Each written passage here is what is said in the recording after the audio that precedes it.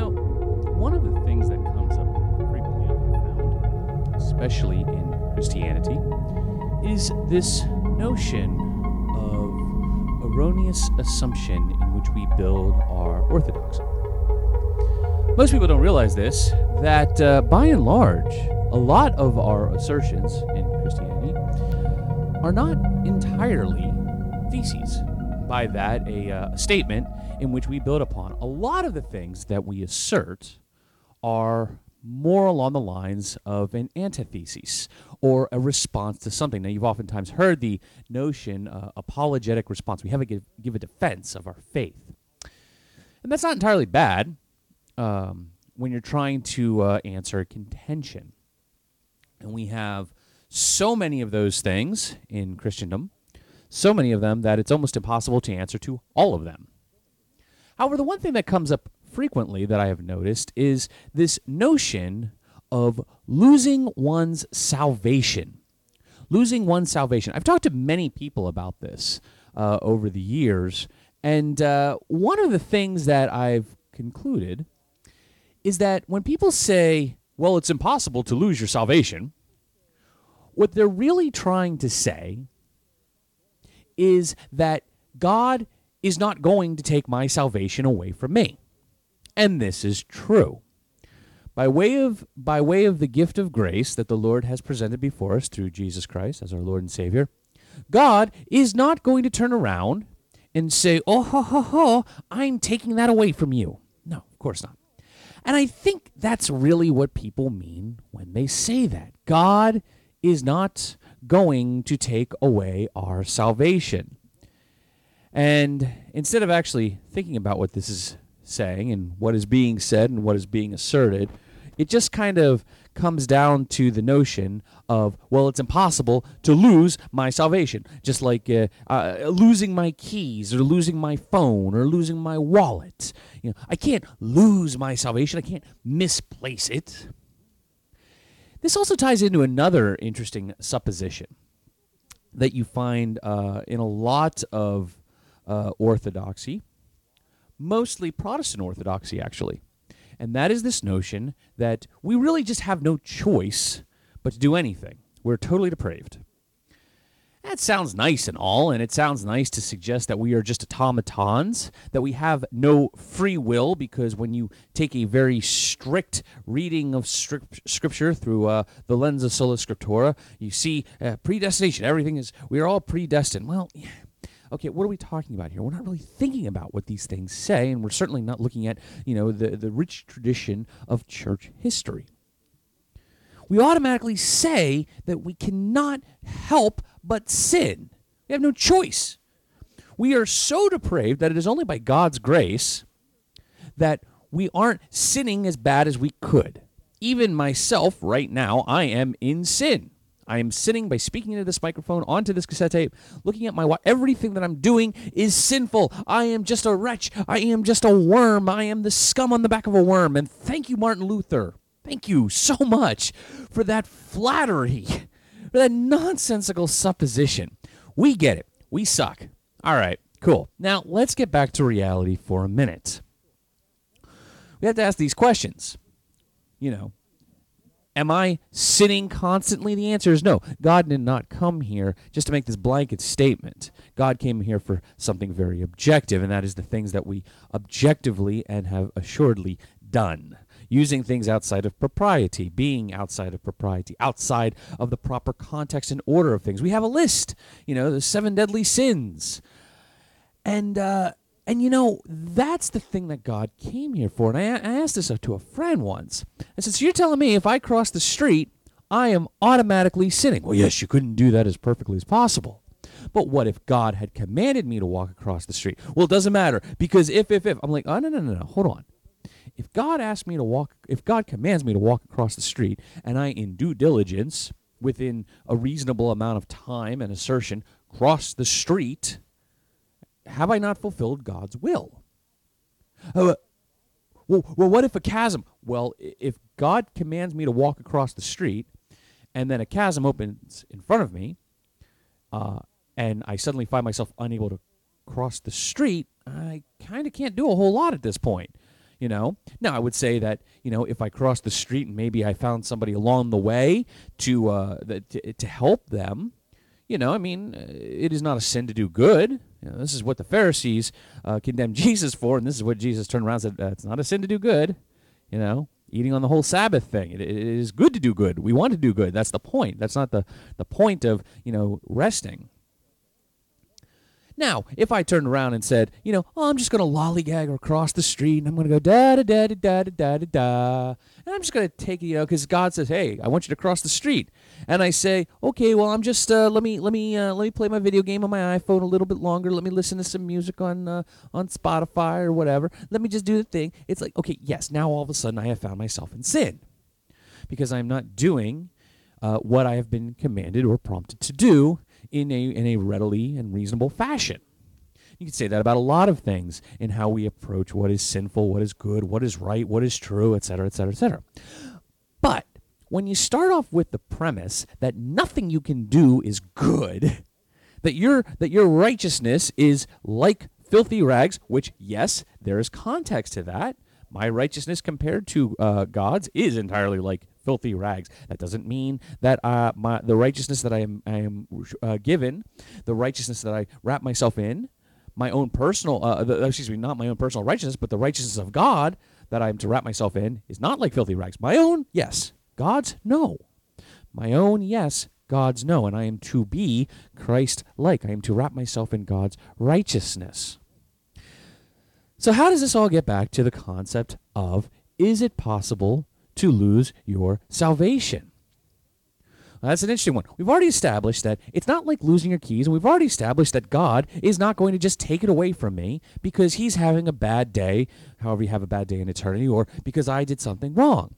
You see, we've been given autonomy. We've been given these brains to think about things, and we're not really doing that anymore. We just sit down and we say, I read it, and it is so, and that's the way it is. Well, it's a little bit more complicated than that. Because otherwise, if it wasn't that complicated, Paul would not have said what he said, which is that it is impossible to be redeemed if you have tasted the fruits and you have turned away from them. And we're not talking about just a simple, okay, I kind of found myself into a sinful proclivity. We're talking about a willful turnaround. A willful turnaround. We are talking about somebody who has willfully turned around and said to God, no. No. And we're not even talking about somebody who's got a bug up their backside, which, by the way, we'd be talking about me in that particular context. Because, you see, I kind of started down that road a long time ago. And praise the Lord that he kind of said, okay, you took a step on that road. And boy, what a step. You took a step on that road. But even so, I never denied Jesus Christ as Lord and Savior. I never denied anything of the truth. Never denied these things. I always knew. It's like I'm just throwing a temper tantrum. And praise the Lord that I threw just a miniature temper tantrum. And God help me that I threw a miniature temper tantrum. And to even call it a temper tantrum is an understatement beyond reproach. Anyways, the question remains, what does this actually mean? Are we to believe that because we have no autonomy, we can do nothing, that it's just impossible to deny one's salvation, to deny one's spiritual gift? Oh, that would fly in the face of irresistible grace. Once God has got you, it's impossible. You got irresistible, right? Nonsense. You see, here's the funny thing about that one. Right now at my age, I know where I am at. I can't tell you where I'm going to be in 40 years from now, or 10 years from now, 20 years, 30 years, 40 years. Got a whole couple lifetimes ahead of me. And I'm not going to be so bold to say that I will never. But you see, when you start to say you will never, you kind of get this thing in your head, that you're above reproach in a way, that you're above the normal proclivities of human existence. You start to assume certain things. It will never. It'll never. And you've heard people say the phrase, it will never, I could never. Oh, boy. Never. No, what you're saying is that likely you've never been presented with the opportunity to do, or you've never actually been faced with the circumstance that would cause you to actually have to choose A or B. Don't ever say never. Now, we could make certain assertions. Maybe it's unlikely. It's highly improbable.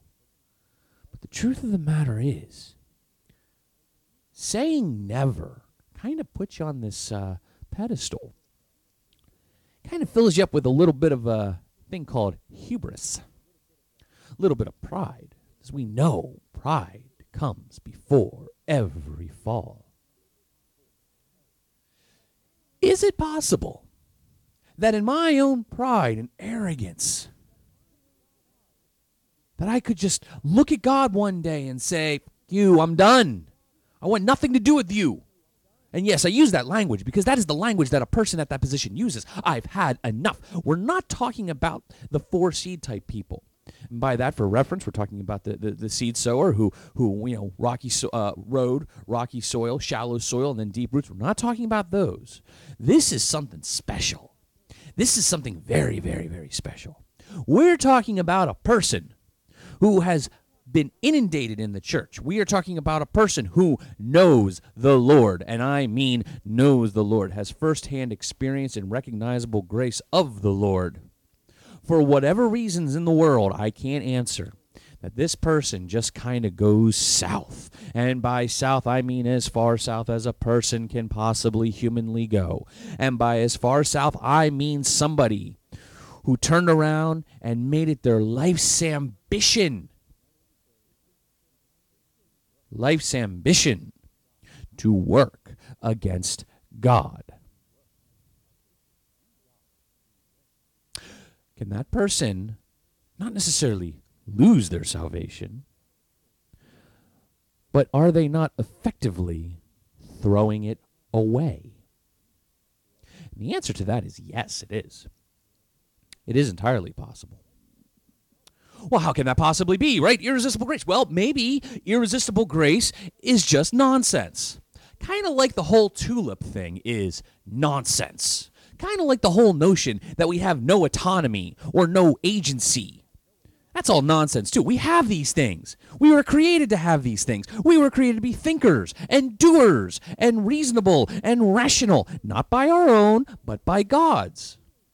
By God's standard, we were created for these things, not by our own. It is by our own standard that we got into the mess that we are in now in this world in which we live in. I don't know why this is a difficult concept to wrap our heads around, but some people really just don't want to think about these things that deeply. They'd like to turn around and they'd like to try to use the Bible in a legalistic manner. They don't want to build on it. They want to stay right in there, which is fine. Good for them. I'm not disputing their Christianity, but their orthodoxy does leave a little to be desired for. Actually, it leaves much to be desired for. And when I say orthodoxy, what I mean by that is simply right teaching. And orthopraxy just means how we put into practice that teaching.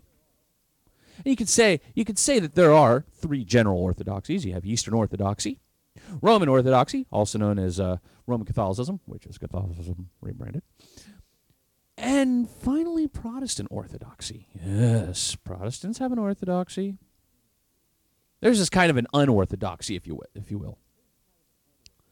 But getting back to it for a minute, let's talk about the type of person that might actually commit spiritual suicide. It's unconscionable. It's insane to think about. Well, here's the thing. I've lived a while on this planet, and I've heard a lot of stories, listened to the old men. I've listened to men tell stories of other men who have said, if you had told me not 10 years ago that I would be sitting in this jail cell for this heinous act that I've committed, I would have looked at you and laughed, saying, don't you know me? You don't know where life is going to bring you. You don't know what situations are going to be thrown at you. You put somebody in the room with the right person at the right time in the right frame of mind, and all sorts of terrible things can happen. I know this. I've been there, done that. Man, I played the self-destruction game with a sense of humor with the best of them. Praise the Lord, I didn't go as far as I could have gone. But boy, did I make a mess of a lot of things. Yes, I did. The Lord stopped me just short of the bottom. But this still goes on to the question. Spiritual suicide? Yes. Just as much as a man or a woman can find themselves in any particular situation or circumstance and find themselves, metaphorically holding the gun to their head. Yes. And how can that happen? Oh, there's a lot of ways it could happen. One of which is thinking that you're better than what you really are. That you're supposed to be over here. That's the hubris thing. But sometimes we like to think we understand things so clearly. That we have a grasp on things so tightly. That because what happens doesn't match our understanding or our line of thinking or our reasoning, we just kind of turn around, bend over, give the finger to God and say, to hell with you. I want nothing to do with you. And then you get so bitter and so angry and so frustrated. You start to lose your friends. You start to lose your community. You start to lose your faith. You start to throw it away, not because of anything God did, but because of how you understood God. And I see it all the time. Now, I'm not saying that the people that I'm seeing are committing spiritual suicide. Quite frankly, I think a majority of the people that we're seeing nowadays who are walking away from the church are just getting so bent out of shape because of the church's answer to a lot of things, because it's not creating people to think and reason, but to have a faith that even God didn't even expect people to have. Now, what does that mean? I mean, let's be honest. It's not like God's will is so beyond our grasp. He literally asserted it to us. He literally told it to us. His will is achievable. Otherwise, he would not have commanded us to do it. God is not going to dangle a carrot in front of us. Not in the slightest bit. God wants us to be good. He wants us to repent from the evil that we have done. Good and evil really aren't that complex when you think about it. Now, the reasons that lead us to doing evil can sometimes be a little bit complicated. Sure. But when you start to have certain notions about reality in life, when you start to assert certain things that are just flat out untrue, and they're met with the reality and the truth of things, kind of puts you into this fix. What is my faith worth? What are my efforts worth? What is any of this worth?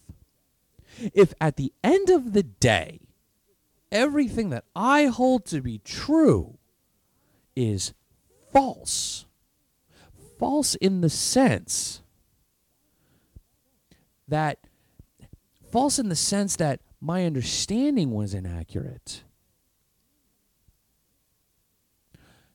that breaks a lot of people. That turns a lot of good men and women into something vile. Sometimes that causes people to commit a spiritual suicide. And we're not talking, again, the type of person who finds themselves in a compromising position. We're not talking about that.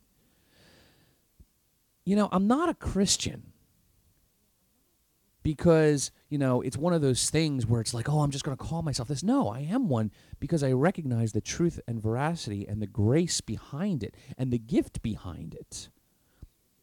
I recognize my own iniquity, how I have caused chaos and destruction, not only in my own life, but in the lives of others, because of these things, because of this chaos and iniquity.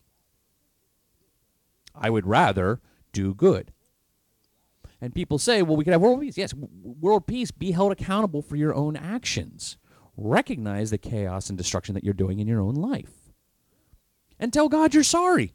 Lord, I'm sorry for these things that I have done, or I have taken that which you have given me, and I have twisted and manipulated it for my own selfish desires.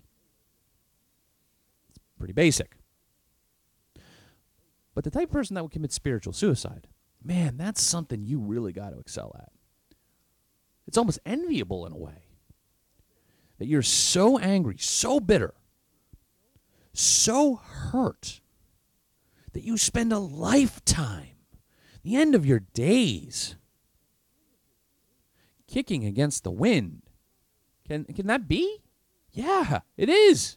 It absolutely is. When you start to realize the sheer power and ability that the Lord has given us, yes, it is possible.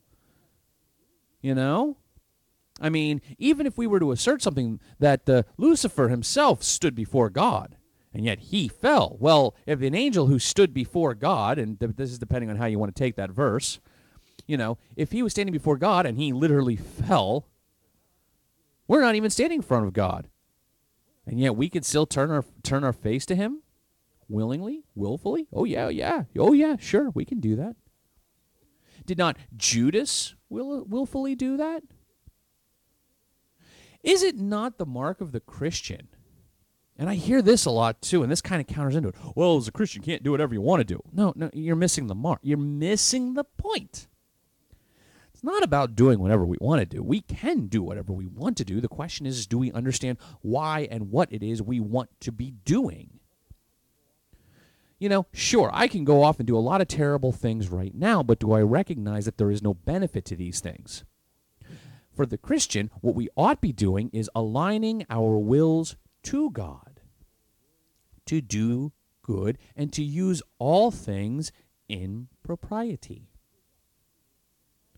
So yes, it is reasonable to say that we align our wills to God, so that way all things that have been given unto us for seeking that kingdom of heaven first, all things shall be given unto us. We want to seek the goodness and grace of God first, so that way we can use all things to glorify him, and he in turn will glorify us.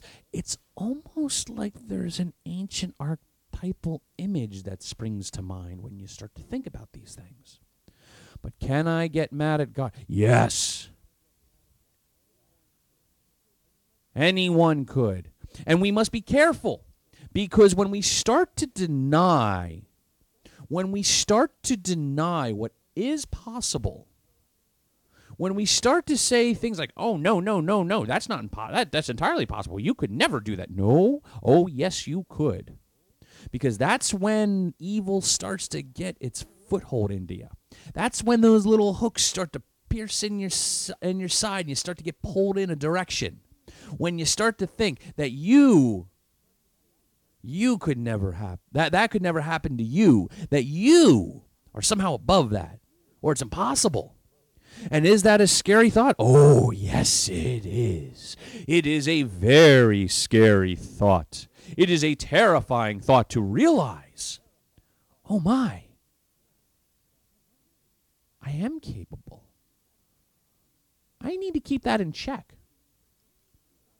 I need to make sure I don't go down that road with the grace and the mercy of the Lord that has been given to me in the strength of the Holy Spirit. I must be cognizant of it. I must recognize these things, and I must constantly be examining myself. It's almost like we were commanded to do that. To temet nos, know yourself. Recognize who you are. Recognize that which God has made good, that for whatever reasons has been twisted into evil. Recognize all of these things. But do not be so prideful to think that you are above reproach. And do not think you are so good that at some point in life you very well could find yourself in a place where you're standing on the edge of some metaphysical cliff, looking down into the abyss, and in a moment of profound arrogance and hopelessness, you jump off that cliff. Oh, yes. Yes, you could find yourself in that position if you're not careful. And that's why Paul tells us it's impossible to return. We're not going to re-crucify Christ on your behalf. Yeah, You're going to stumble along the way. That's fine. But recognize that stumbling. Recognize what it means. Recognize where you're at. Be cognizant of these realities. Yeah, you'll stumble, assuredly. I like it said very well. I'm not necessarily a Christian because it's suddenly instantly going to make me sinless. But I am a Christian so that way I can be forgiven of those sins that I've committed and hopefully receive the grace of God to perhaps sin less. Anyways, folks, my name is John, and this has been Hovering Over the Deep. I wanted to try something a little bit different. I'm really trying to get back into this. Thank you for taking the time to listen, and I hope you glean something from this. Until next time, folks, I bid you good day, and God bless.